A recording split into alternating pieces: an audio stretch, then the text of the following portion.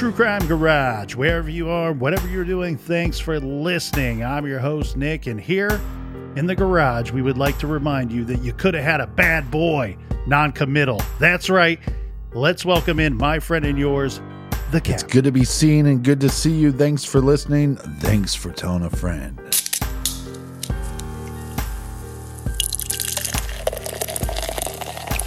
Today, we got some of my two favorite words paired together. That is cold beers. That's right. We are still drinking this new beer from Highland Brewing called Wishing Star.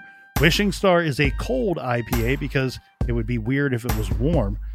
This features strata hops that shine with tropical citrus character in this dank cold IPA. And how about some cheers to our garage stars? First up, a big shout out to Sherilyn in Delton, Michigan. And here's a double-fisted West Coast cheers to Emma and Sarah in Seattle, home of the Kraken. Everyone we just mentioned, they went to our website and made us feel awesome. And for that, we thank you. Yeah, BWERUN Beer Run. Why don't you get some swag? Go to our website, truecrimegarage.com. Click on the pod swag link and check out some True Crime Garage merch. You'll love it. It's high quality. And Colonel, that's enough of the business. All right, everybody, gather around, grab a chair, grab a beer. Let's talk some true crime.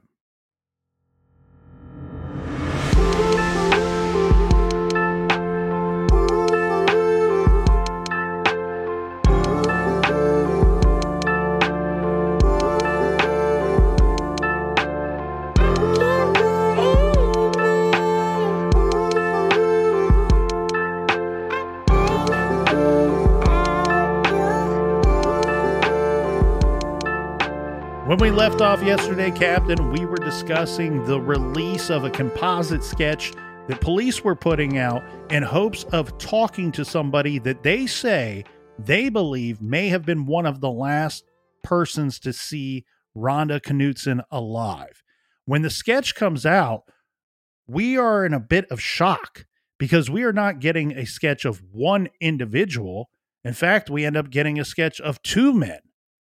And the two men are described both as Caucasian, between the ages of 35 to 45 years old, medium height with heavy builds. One man is described having bushy hair, a beard and mustache, dark bushy hair, a beard and mustache, believed to be the driver of a semi-tractor trailer, described as a conventional tractor with a white or silver van or white or silver box trailer.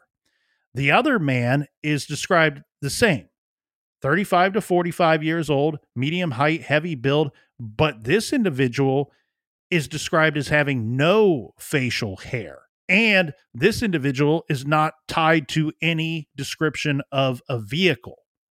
The thing that is strange here is, one, I want to know where these were coming from, what hour. We get no context with these individuals other than we believe that this person may have been one of the last to see Rhonda Knutson alive, and that these individuals were seen inside the Billstown store. Well, and like we said, it's the wee hours of the morning. So you're not going to expect to see or expect to have a lot of eyewitnesses. And when you pull up the cold case file on iowacoldcases.org for Rhonda Knutson, they have the original, a copy of the original flyer that's going out to the general public that they were posting in stores and I would guess other businesses along the highways because of the trucking aspect or trucker aspect to the potential person that they're looking for. And they want to be clear, like they are saying that the persons that you see in these sketches, we're not saying that they were seen together. They're not saying that they were seen separately. They're saying that they were witnessed inside the store itself I'll read you the exact description that they have. The 3 composites shown are based on observations of witnesses of 2 subjects seen in the store earlier that morning. They have also been described as being a medium height, heavy-set white males between 35 and 45 years. These 2 individuals need to be identified so they can be interviewed. It is believed they may be drivers of tractor trailers earlier described as a conventional tractor and white/silver van or box trailer.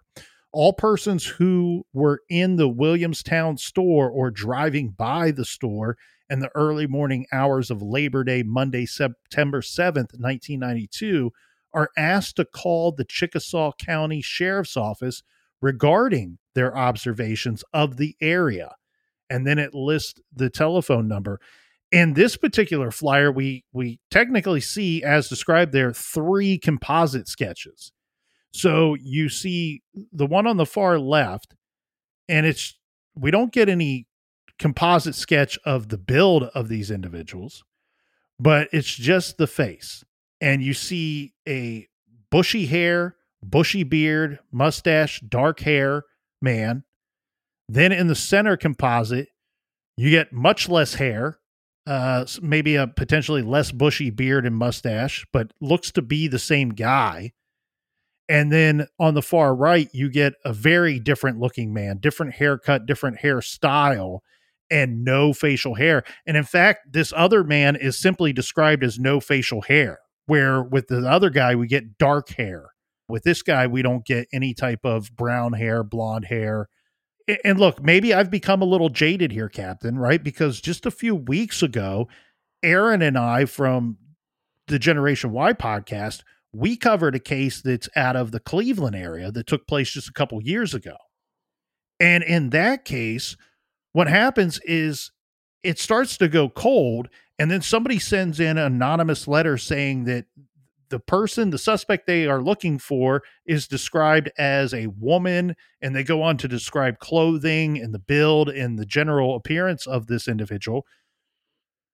But then later we learned that anonymous letter came from somebody who believed that they were dialed into visions of what took place that day. And so that's made me a little jaded when I hear, okay, these composites are based off of observations of witnesses, because the way that the news spun that story was based on an eyewitness account. This is who police should be looking for. And I was hesitant to jump in full throttle on that one because law enforcement wasn't saying this is who we should be looking for. And so in this case, we do have law enforcement saying this is who we are looking for. And I think that take my jadedness out of it. That's my own problem. Because what I think here and what I believe is the situation here is whoever is giving and providing these descriptions to law enforcement, they probably believe or know that this individual or these individuals saw them in return, and they have to protect the identity of the witness. Yeah, which would make sense. But what's confusing to me is, so we have these composites of these 2 individuals. Are they seen at the same time in the station, or are they seen separately? Exactly. And that question 31 years later is not clear. And I get it. Hold back information, and it is necessary, but a little more information. When you're asking the public for information, let's give a little more information. Help me to help you. Yeah, sometimes just answer the freaking question. And in their defense, they may not have a clear understanding either.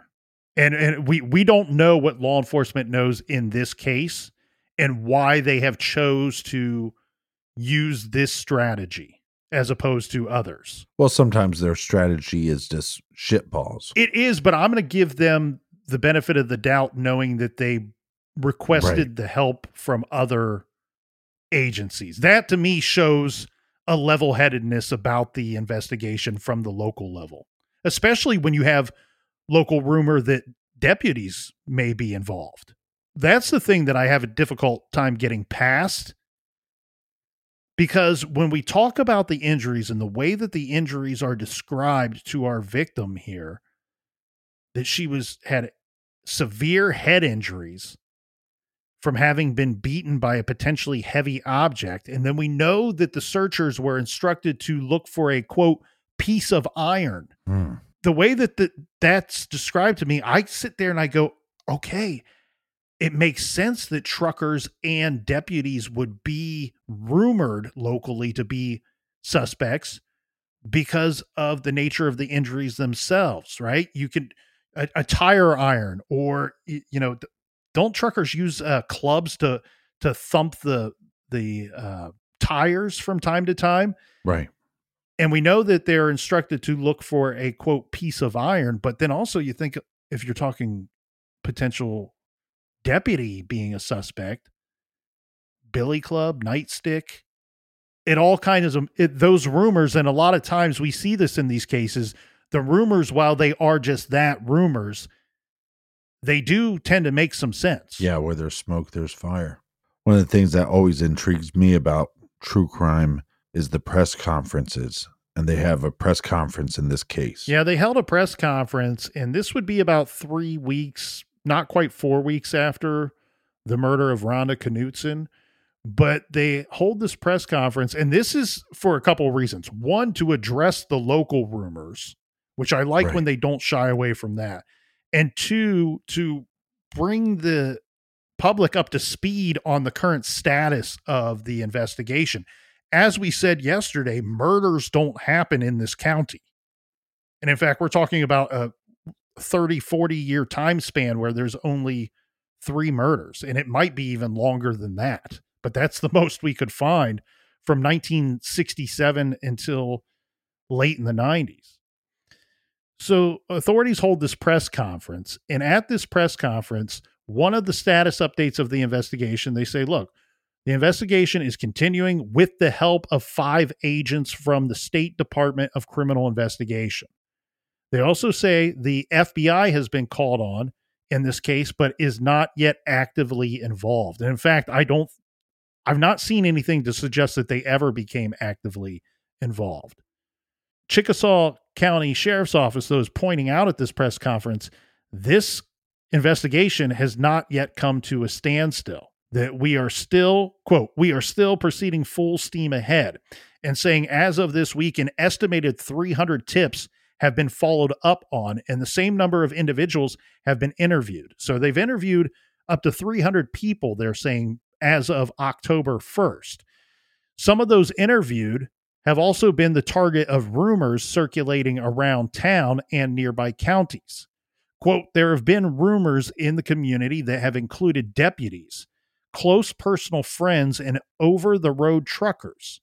We have followed up on each and every one of them. So they're stating the rumors could be a deputy that was involved, could be somebody that knew Rhonda Knutson as a close personal friend, as well as truckers. Going on to address the rumors, they say, we haven't heard a rumor to date that we hadn't already investigated. So any of these rumors that are coming out, they're saying they were previously investigated by us before they heard the rumors themselves. And what the sheriff's department is pointing out is, unfortunately, when they go to talk to somebody to get information, maybe somebody can help out with the case. Maybe they drove by, maybe they went to the store that night, maybe they know Rhonda. What they're saying is that's having a domino effect where they're just talking to somebody to see what they know, not because they're a suspect, but then the small town is going, sheriff's office was out talking to so-and-so, he must be a suspect in the murder. And then that gets spread around town. Now, the sheriff does say, look, this is not a bad thing. It's bad that certain individuals are being singled out and certain individuals are being accused on the public level of committing a murder that they really had no involvement in, and police are not saying that they do, nor have any suspicion that they do. But he does say that rumors are not terrible for our investigation because it extends and also helps to maintain interest, public interest in the case. So on that level, they're good. Back in the day, law enforcement sometimes would use psychics to get a different perspective. It wasn't like these detectives were going in and always saying, well, I believe in the spiritual realm. It was just, if I give this information, maybe they'll tip me to a rabbit hole that I could jump down. That's why I think the internet is actually so important now with these cases. If I was law enforcement, I wouldn't shy away from listening to a podcast cover a case, because they might say something that leads me down a rabbit hole that leads to an actual solid lead. Right. And that works with the rumors. And then back to that Cleveland case that I was talking about. That's why you didn't see law enforcement referencing any of that information that the media was referencing, because they didn't believe anything that they were being told in that anonymous letter. And the psychic information here in this case, I don't have not a lot of it made its way to where I could find it in any public forum. And I don't know if that was the result of psychics coming out of the woodwork, which Right. tends to happen in these cases, or a psychic or two contacting the family or law enforcement. They're not really referenced a whole lot when it comes to information that we get directly from law enforcement in the Rhonda Knutson case. But I do like that they are addressing these rumors and not shying away from the fact that some of those rumors include deputies. Well, you got to think about who's on the road at that time.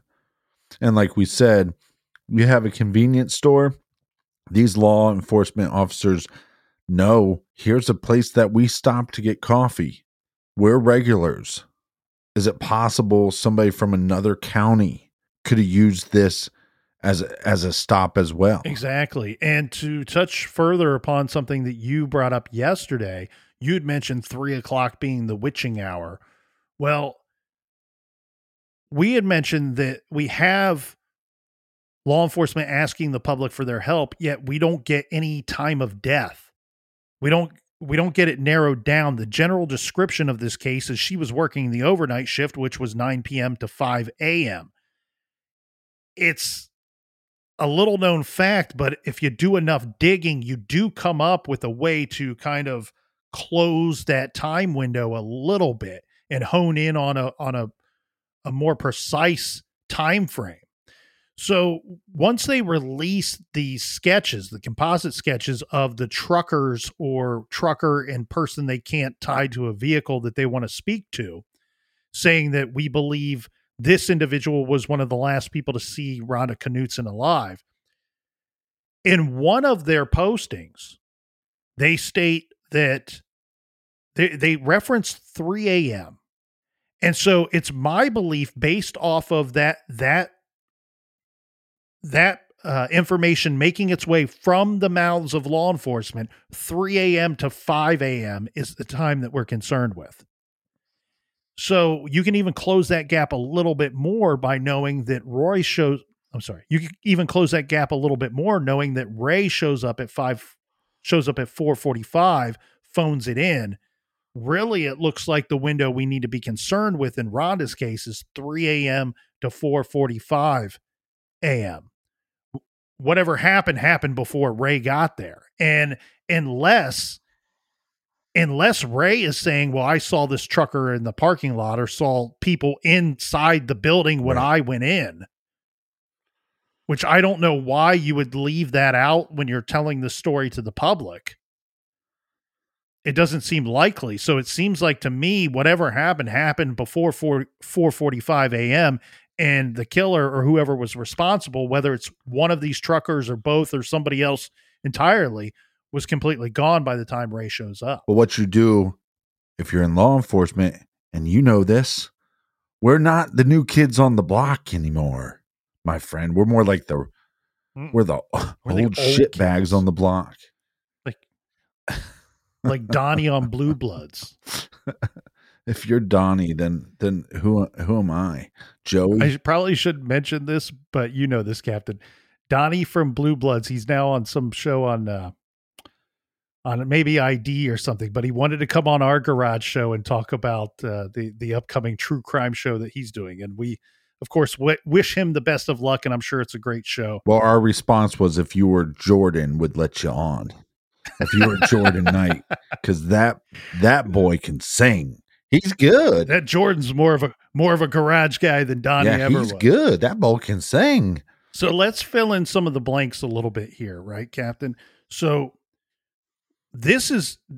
I love this stuff. When we get this kind of information, this is the stuff that you and I are always looking for. We geek out about it. We do, and we're about to geek out right in front of you, right here. Police state that there was a recorded number of purchases that night during Rhonda Knutson's shift. The register recorded 63 purchases. They are saying, and I would love to know what this number is today, because here we sit over 30 years later. But they're saying in October of 1992 that they have identified 32 of those purchases.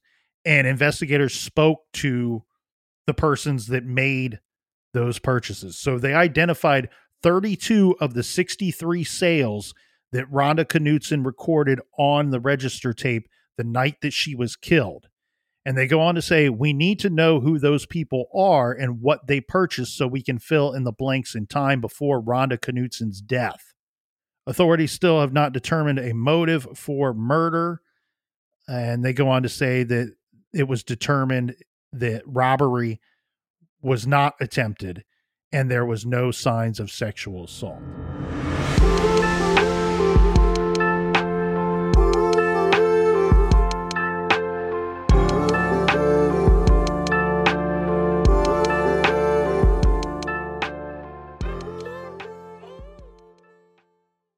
The best part of spring cleaning takeaway is the post-clean clarity you get. It's kind of like when you find out that you've been paying a fortune for wireless. When Mint Mobile has phone plans for $15 a month when you purchase a 3-month plan. It's time to switch to Mint Mobile. All plans come with high-speed data and unlimited talk and text delivered on the nation's largest 5G network. Use your own phone with any Mint Mobile plan and bring your phone number along with all of your existing contacts. Ditch overpriced wireless with Mint Mobile's limited time deal and get 3 months of premium wireless service for $15 a month. Save a lot of money with Mint Mobile. Get their great mobile wireless service delivered on the nation's largest 5G network. That's premium service at a great price. To get this new customer offer and your new 3-month unlimited wireless plan for just $15 a month, go to mintmobile.com/TCG. That's mintmobile.com/TCG. Cut your wireless bill to $15 a month at mintmobile.com/TCG. $45 upfront payment required, equivalent to $15 a month. New customers on first 3-month plan only. Speed slower above 40 gigabytes on unlimited plan. Additional taxes, fees, and restrictions apply. See Mint Mobile for details. Everyone loves a good family mystery, especially one with as many twists and turns as June's Journey, a hidden object mystery game with a captivating detective story. It takes you back to the glamour of the 1920s with a diverse cast of characters. You'll step into the role of June Parker and search for hidden clues to uncover the mystery of her sister's murder. Use your observation skills to quickly uncover key pieces of information that lead to chapters of mystery, danger, and romance. And customize your very own luxurious estate island. Think expansive gardens and beautiful buildings. Collect scraps of information to fill your photo album and learn more about each character. And you can chat and play with or against other players by joining a detective club. Can you crack the case? Download June's Journey for free today on iOS and Android. June needs your help, detective. Download June's Journey for free today on iOS and Android.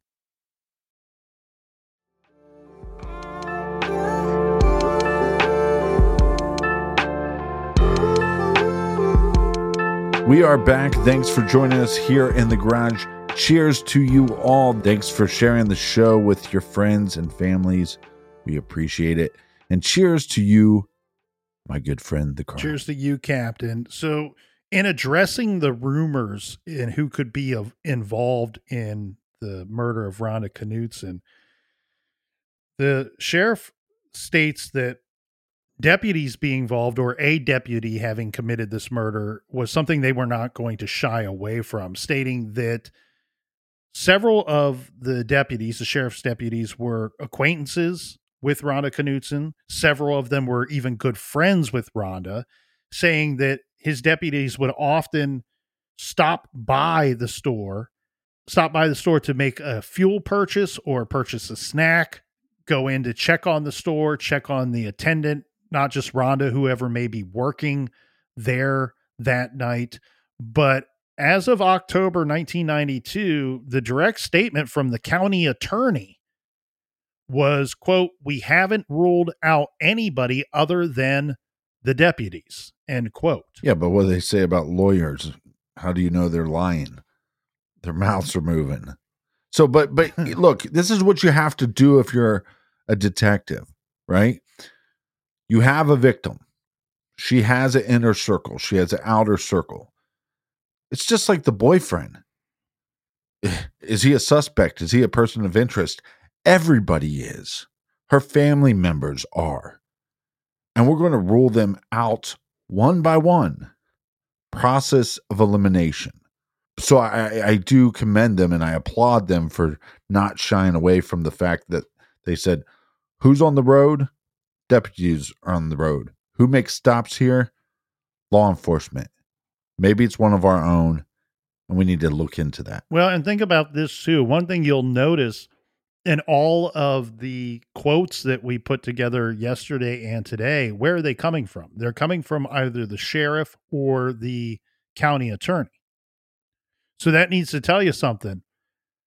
This Chickasaw County Sheriff's Office at the time, this gives me reason to believe that they do not have a dedicated homicide detective in 1992. I want to expect Chickasaw Hee-Haw to have one of those. Right. And there might be people out there scratching their heads and going, an entire sheriff's department in 1992, you don't believe they had a dedicated homicide detective? Well, they didn't, because they didn't have homicides. Right. Right. You have burglary, robbery, theft, drug, narcotics. You have those detectives when you have those problems. When homicide is not a problem and you don't experience them, you often don't dedicate a detective to working those types of cases in particular. Now, you can also take that and go, wow, the inexperience level of this sheriff's department to fully, thoroughly, and fully comprehend the investigation in front of them is probably not likely. But again, very early on, they called in DCI, who's at the state level, who is working homicide cases all of the time. So they knew enough to call in experts. They knew enough to call in persons in an agency that had bigger and better resources than they did. The other rumor that was going around, we talked about the truckers, but the other rumor was that we could be talking about a serial killer. And here is an article from the Courier out of Waterloo, Iowa from November 4th, 1992 that says officials say Knutson death not linked to other murders. Despite the theories that a serial killer may be stalking the Midwest, authorities investigating the murder of Rhonda Knutson say the person they are searching for is probably not responsible for other regional murders. Now, one in particular that we have to talk about is Tammy Jo Zawicki. Now, yesterday, we reminded everybody that we covered the Highway Serial Killers Initiative. This was something that came to light via the FBI. It actually came to light, kudos to the media, because this was something that several really good boots on the ground investigative journalists, one here in Ohio in particular, that brought this information to the FBI saying, and several, Pittsburgh, Columbus, Indiana, and several different cities and states that you have these journalists coming forward and saying, we think that a lot of these cases are connected and they seem to all involve truck stops, highways, gas stations.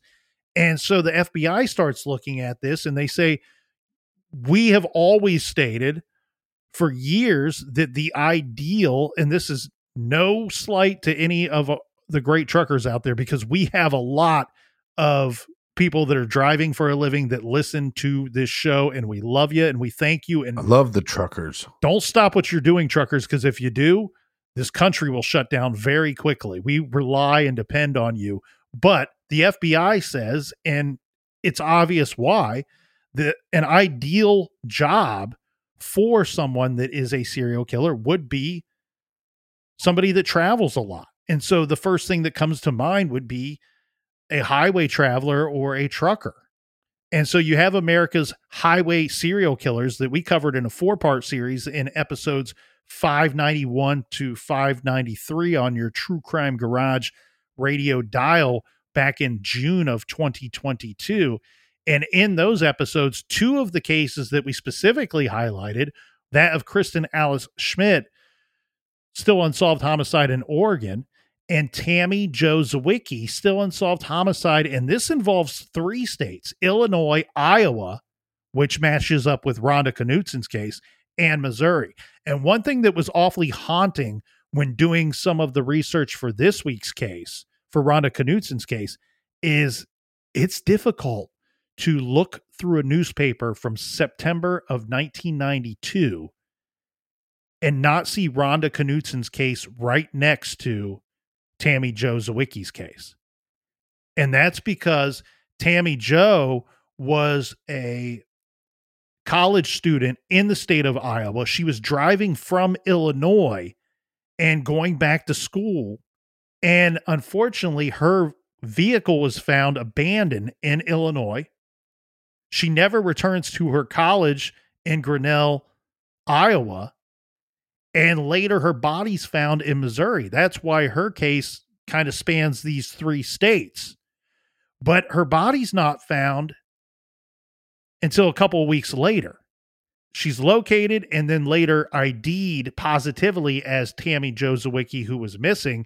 And she's positively ID'd about a day or 2 before Rhonda Knutson is murdered in Iowa. And that's why we're seeing these 2 cases almost side by side. And oddly, I think the other thing that connects them is not just these newspaper articles and being, unfortunately, front page headline news at the same time, but also that we have a trucker or truckers described in the composite sketch for Knutson's case. But it's also believed that maybe a trucker was involved in Tammy Jo Zawicki's case. So can we describe the person that is last seen with these victims? Yeah, that's one thing that's a little haunting here as well. So keep in mind that Tammy Jo Zawicki, she's driving back to college, right? And she disappears on August 23rd. She's seen at mile marker 83 on Interstate 80 in central Illinois. She's not terribly far away, in fact, from the great state of Iowa. Seen between 3 and 4 p.m. on the 23rd of August. According to witnesses, a tractor-trailer truck was observed right next to Zawicki's Pontiac, her vehicle, at multiple times during that 3 to 4 p.m. window. Witnesses described a faded rusty orange stripe around the center of this tractor trailer truck. The semi's driver was described as a Caucasian male between the age of 35 and 40, who was either at or just over 6 feet tall. The semi driver, according to witnesses, had dark and bushy hair. Now, that is August 23rd, not terribly far away from Rhonda Knutson's case that takes place September 7th of the same year. And in that case, and in Knutson's case, remember, we're talking about somebody that's described, 2 men that are described as 35 to 45 years of age, medium height with heavy builds. One thing that's missing from Tammy Jo Zawicki's case, it's not mentioned the build of the person at all, let alone a heavy build. But it's also weird that we're hearing Caucasian male with bushy hair and a beard and a mustache, where we get beard and bushy hair in Tammy Jo Zawicki's case as well. I don't know that they're connected. And in fact, it appears that as far as the public's concerned, that there might be two decent suspects in both cases that are not one and the same. We have Lonnie Beerbald in Tammy Jo Zawicki's case, who is a person of interest. He has passed away, I believe, and remains a person of interest. One person that has never been excluded as a possibility in the Rhonda Knutson case is now known serial killer Clark Perry Baldwin. He was a long haul trucker from Iowa, but he wasn't arrested until May of 2020. This after forensic genealogy linked his DNA to several 1990s era slayings. This is the murders of 3 different women from Wyoming and Tennessee. The Des Moines Register reports that Clark Perry Baldwin, age 58, was taken into custody at his Waterloo, Iowa home after investigators linked his DNA with semen and other materials recovered from the victims, 2 of whom were pregnant at the time. Baldwin worked as an over-the-road truck driver for most of his career, living in Iowa. He also lived in Springfield, Missouri for a period of time. In 1991, he was charged with raping a 21-year-old hitchhiker at gunpoint. This took place in Texas. The woman told police that Baldwin struck her on the head, then bound her hands and mouth and tried to choke her to death. He allegedly admitted to the assault, but was released pending grand jury proceedings. The charges were later dismissed after the state was unable to locate the victim. So they have to drop their charges because they can no longer find the victim to testify against him. Yeah, but this trial. guy, I mean, if you look into him, he is a piece of work. He's a big guy with a Caucasian. He looks exactly with a big like bushy beard, the bushy hair. sketch. Except for now when we see him, because it's all these years later, he's got gray hair rather than the dark head of hair and the dark beard. But yeah, I was doing some digging on this guy, and some people close to him were so shocked by all this information coming out, and other people were like, "No, this guy was a monster. He was very abusive, I guess, towards his stepkids. Would beat them with a belt to bare bottom. Would hold their heads underwater in the bathtub to punish them." And then other people said that this guy was the gentle giant. Yeah, I don't know if maybe he aged out of some of his violence. It's difficult to say. What we do know, though, is that he's been charged with 3 homicides. So, and these homicides, while none of them take place in Iowa, we can't get past the fact that they all take place in the same years as Rhonda Knutson's murder and Tammy Jo Zawicki's murder. And then on top of that, he's living in Iowa around this time in Waterloo, which we know is not terribly far from where Rhonda Knutson was killed. Yeah, I'm horrible because every time I hear Waterloo.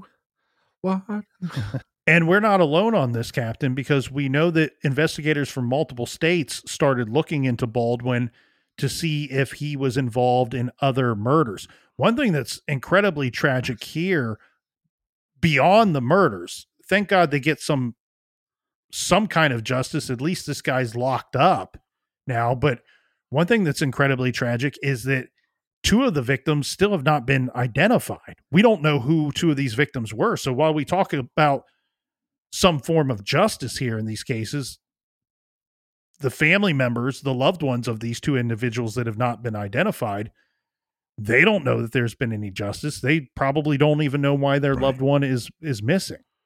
It was noted and reported in multiple from multiple news outlets that Baldwin was looked at after he was arrested for the Tammy Jo Zawicki case, the Iowa college student case.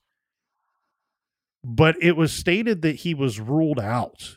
Now, I had a little trouble double, triple checking this statement, and I also couldn't back up why. The two statements that I could find that say he was ruled out, they do not state why he was ruled out. It could be simply that they were able to prove that he was nowhere near where she was abducted from. But again, with her being missing for a period of time, right? She's missing for about 10 days or so, 7 to 10 days. Her timeline gets a little wonky, and it's difficult to say if she was killed immediately after she was abducted or how much time had passed. We only know how much time had passed from when they found her body, which was in a state of decomposition and somewhat concealed. But there's a part of me that says, Nick, do not rule out the very slight. All right. This is a very minor possibility that could Rhonda Knutson have been told something? Could somebody have a trucker have stopped in that may have been responsible for Zawicki's case? Because at the time that Rhonda Knutson is killed, the description of the person last seen or the trucker seen with Tammy Jo Zawicki's vehicle broken down on the side of the road, we get a description of that driver of the semi truck, and we get a description of the semi truck itself. I don't think not having enough information to rule it out that you can go past the idea, again, as slight as it may be. Does somebody pull in matching that truck and she says the wrong thing and this person attacks her? Because it goes back to motive for Rhonda Knutson's case to me. We're told via law enforcement through the news and through the media that there was no sign of sexual assault. We do not believe that robbery was attempted. So why the hell was she killed? There's a motive there for something. Yeah, you're absolutely right. But it just makes me come to the conclusion that they don't have DNA. Right. And I wonder if in Tammy Jo Zawicki's case, if they do have DNA, we know that Baldwin was connected in the other cases by DNA. And if they were able to rule him out in Tammy's case because of that. And then in Rhonda Knutson's case, I'm not willing to believe. I know they've told us this, and I know they've told us this repeatedly. I'm not willing to believe 100% that sexual assault did not take place, just because I know that we have the statement that she was found fully clothed and that sexual assault did not occur. But remember, we covered the Amy Blumberg case. Right. And unfortunately, she was killed New Year's Eve in 1999. She was working in a store. Some guy comes in, kills her, leaves, and the case actually went cold for a period of time. I think it was a couple years. I'm going off of memory here. Pardon me, Captain. But at no point did they ever say to the public or through the media that she was sexually assaulted. They just kind of left that out. And in fact, they went out of their way to say that it's difficult for us to determine the motive here. It wasn't robbery. And when that took place, it had the public reacting going, well, maybe this is linked to the I-70 killer, where the I-70 killer comes in with a gun. He doesn't rape anybody. He doesn't rob anybody. He doesn't rob the store. He kills and he leaves. And then later on, we find after this guy is arrested that, yes, in fact, he did sexually assault the victim. Could that be holdback information in the Rhonda Knutson case as well? I again, it goes back to, I believe in holdback information. I also believe that when you're asking the public for help me to help you. The more that the public knows, the more that somebody might be able to help connect the dots for you. And if we're talking about no sexual assault, then we're talking about a different kind of criminal than if there is sexual assault. But like I said, some of these serial killers, they just don't have that many personal connections. So, I mean, look at somebody like Dahmer or Bundy. They're just roaming free. Nobody knows where they're at. They don't have any place to be. If I went missing for a weekend, people would know. They'd be calling and searching for me. Mm-hmm. But these guys can go missing for days. I mean, for all we know, this individual had stopped at this station multiple times. Well, and it would seem to me like it wouldn't be too, again, as you're pointing out, the person responsible could live states away. And so that would make this case incredibly difficult. They don't find the murder weapon. That makes the case incredibly difficult. Yeah, and again, we don't know if there's DNA. Makes it. But the general, correct. We don't know if there's DNA. We do have a couple things that are on the record, though, that are of interest, I believe, in this Knutson case. Well, hit us with them. So, one, we have the attorney, the county attorney, who would ultimately be the one that would prosecute this case if they were ever able to bring it to trial, who states multiple times, look, we are looking for forensic evidence accumulated at the crime scene has been reanalyzed during the past year. I'm looking for a date of when this was released. I don't have a date of this. I believe it's around the 20-year anniversary, so 2012. Forensic evidence accumulated at the crime scene has been reanalyzed during the past year. Laboratory tests of any unknown substances found at the scene, including fingerprints, have been in review to see if they can produce leads not formally identified. Those tests are continuing. Hundreds of interviews have also been conducted.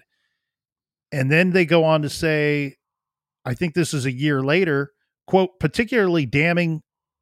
Sorry. Then they go on to say, I believe this is a year later, where he says, hope that a, quote, particularly damning piece of evidence might still be found that would allow the complexion of this case. The prosecuting attorney goes on to express hope that a, quote, particularly damning piece of evidence might still be found that would allow the complexion of this investigation to change for the good, end quote. It's statements like those that make me wonder, what did they pull from the crime scene? It sounds like they're still holding on to something that they hope that they can extract some type of information from, some evidence from, that will lead them to who is responsible for Rhonda Knutson's murder. And not to sound like a old Captain Bootlicker here, but law enforcement, they're asking for help. They asked for the FBI's help. They asked for other law enforcement's help. And then I think it was 7 years, case is cold, and they're asking for a special prosecutor to be brought in. Yeah, unfortunately, it looks to me, Captain, like this case could have been cold 3 or 4 months into the investigation. And you're absolutely right. It was right around that 7 years after Rhonda Knutson was killed that the county requested, let's bring in a special prosecutor to review information in Knutson's murder investigation. This is interesting to me because I can only relate this to the very few times that we have seen in the cases that we've reviewed that they actually bring in a special prosecutor. And as the title would tell you, they only bring in a special prosecutor for special circumstances. Now, it's not always clear what those special circumstances are. Some of the cases that we've reviewed that when they do bring in a special prosecutor are when either it's believed that a potential cover-up is involved, or that a person in authority or law enforcement may have been involved in the homicide. A case was botched from the beginning by a bad investigation. and or a case that is incredibly complex.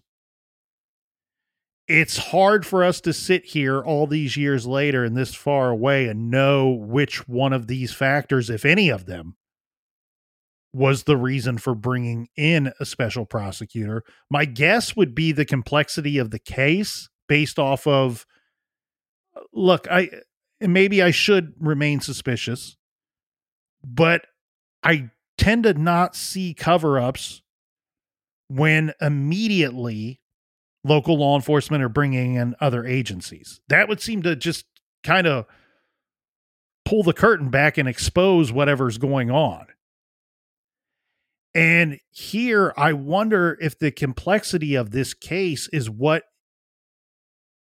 and why they believe the only and best strategy would be to bring in a special prosecutor, one that has an incredibly good success rate for prosecuting murders in the state of Iowa. So the person that they brought in was labeled as one of the most experienced homicide specialists working in the Attorney General's office in the state of Iowa. And then you say, well, what are the complexities with the case there, Nick? We have a young woman that's killed at a gas station in the middle of the night. The complexities of the case, to me, would seem to be the evidence or lack thereof. Right. They're not able to, unless they're holding it back, they're not able to tell us the motive. Well, and the possibility or they've not determined it themselves. Well, and the possibility that the killer could be from hundreds of miles away. It could be a traveler. Right. Stranger on stranger crime. The perpetrator does not live in the jurisdiction or even in the state. And then on top of that, the lack of evidence. We are big believers in transfer theory, but is this one of those cases where that did not occur or they were not able to identify any items that are missing from the scene or any items that were left at the scene by the killer? We know that they searched the area 2-mile radius.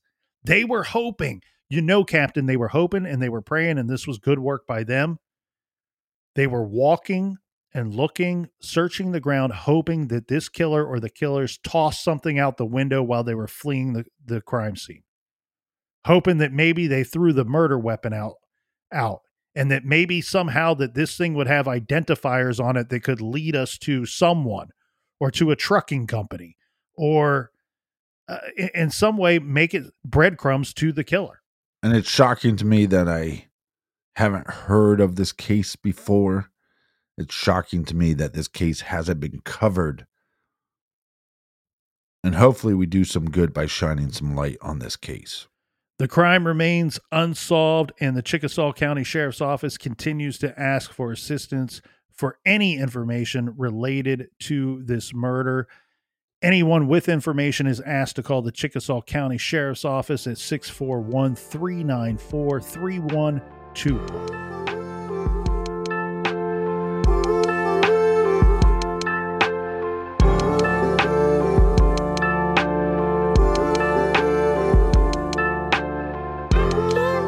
As always, thank you for joining us in the garage. If you like what you hear, if you love the show, please leave us a 5-star or positive review wherever you listen.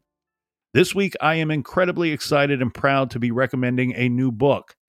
It's my first book. I wrote this with a great author who many of you know, Brian Whitney. The book is titled The Delphi Murders: The Quest to Find the Man on the Bridge, and it's published by one of the very best names in true crime, Wild Blue Press. Legendary narrator Kevin Pierce did the audiobook, for which I am incredibly grateful. If you have Audible, the audiobook is available now, and the pre-sale orders are running for both paperback and hardback copies on Amazon. Just search Nick Edwards, N-I-C Edwards. I'm hoping that you will check it out. Make sure you follow True Crime Garage on Twitter and Instagram. We will see you next week. And until then, be good, be kind, and don't litter.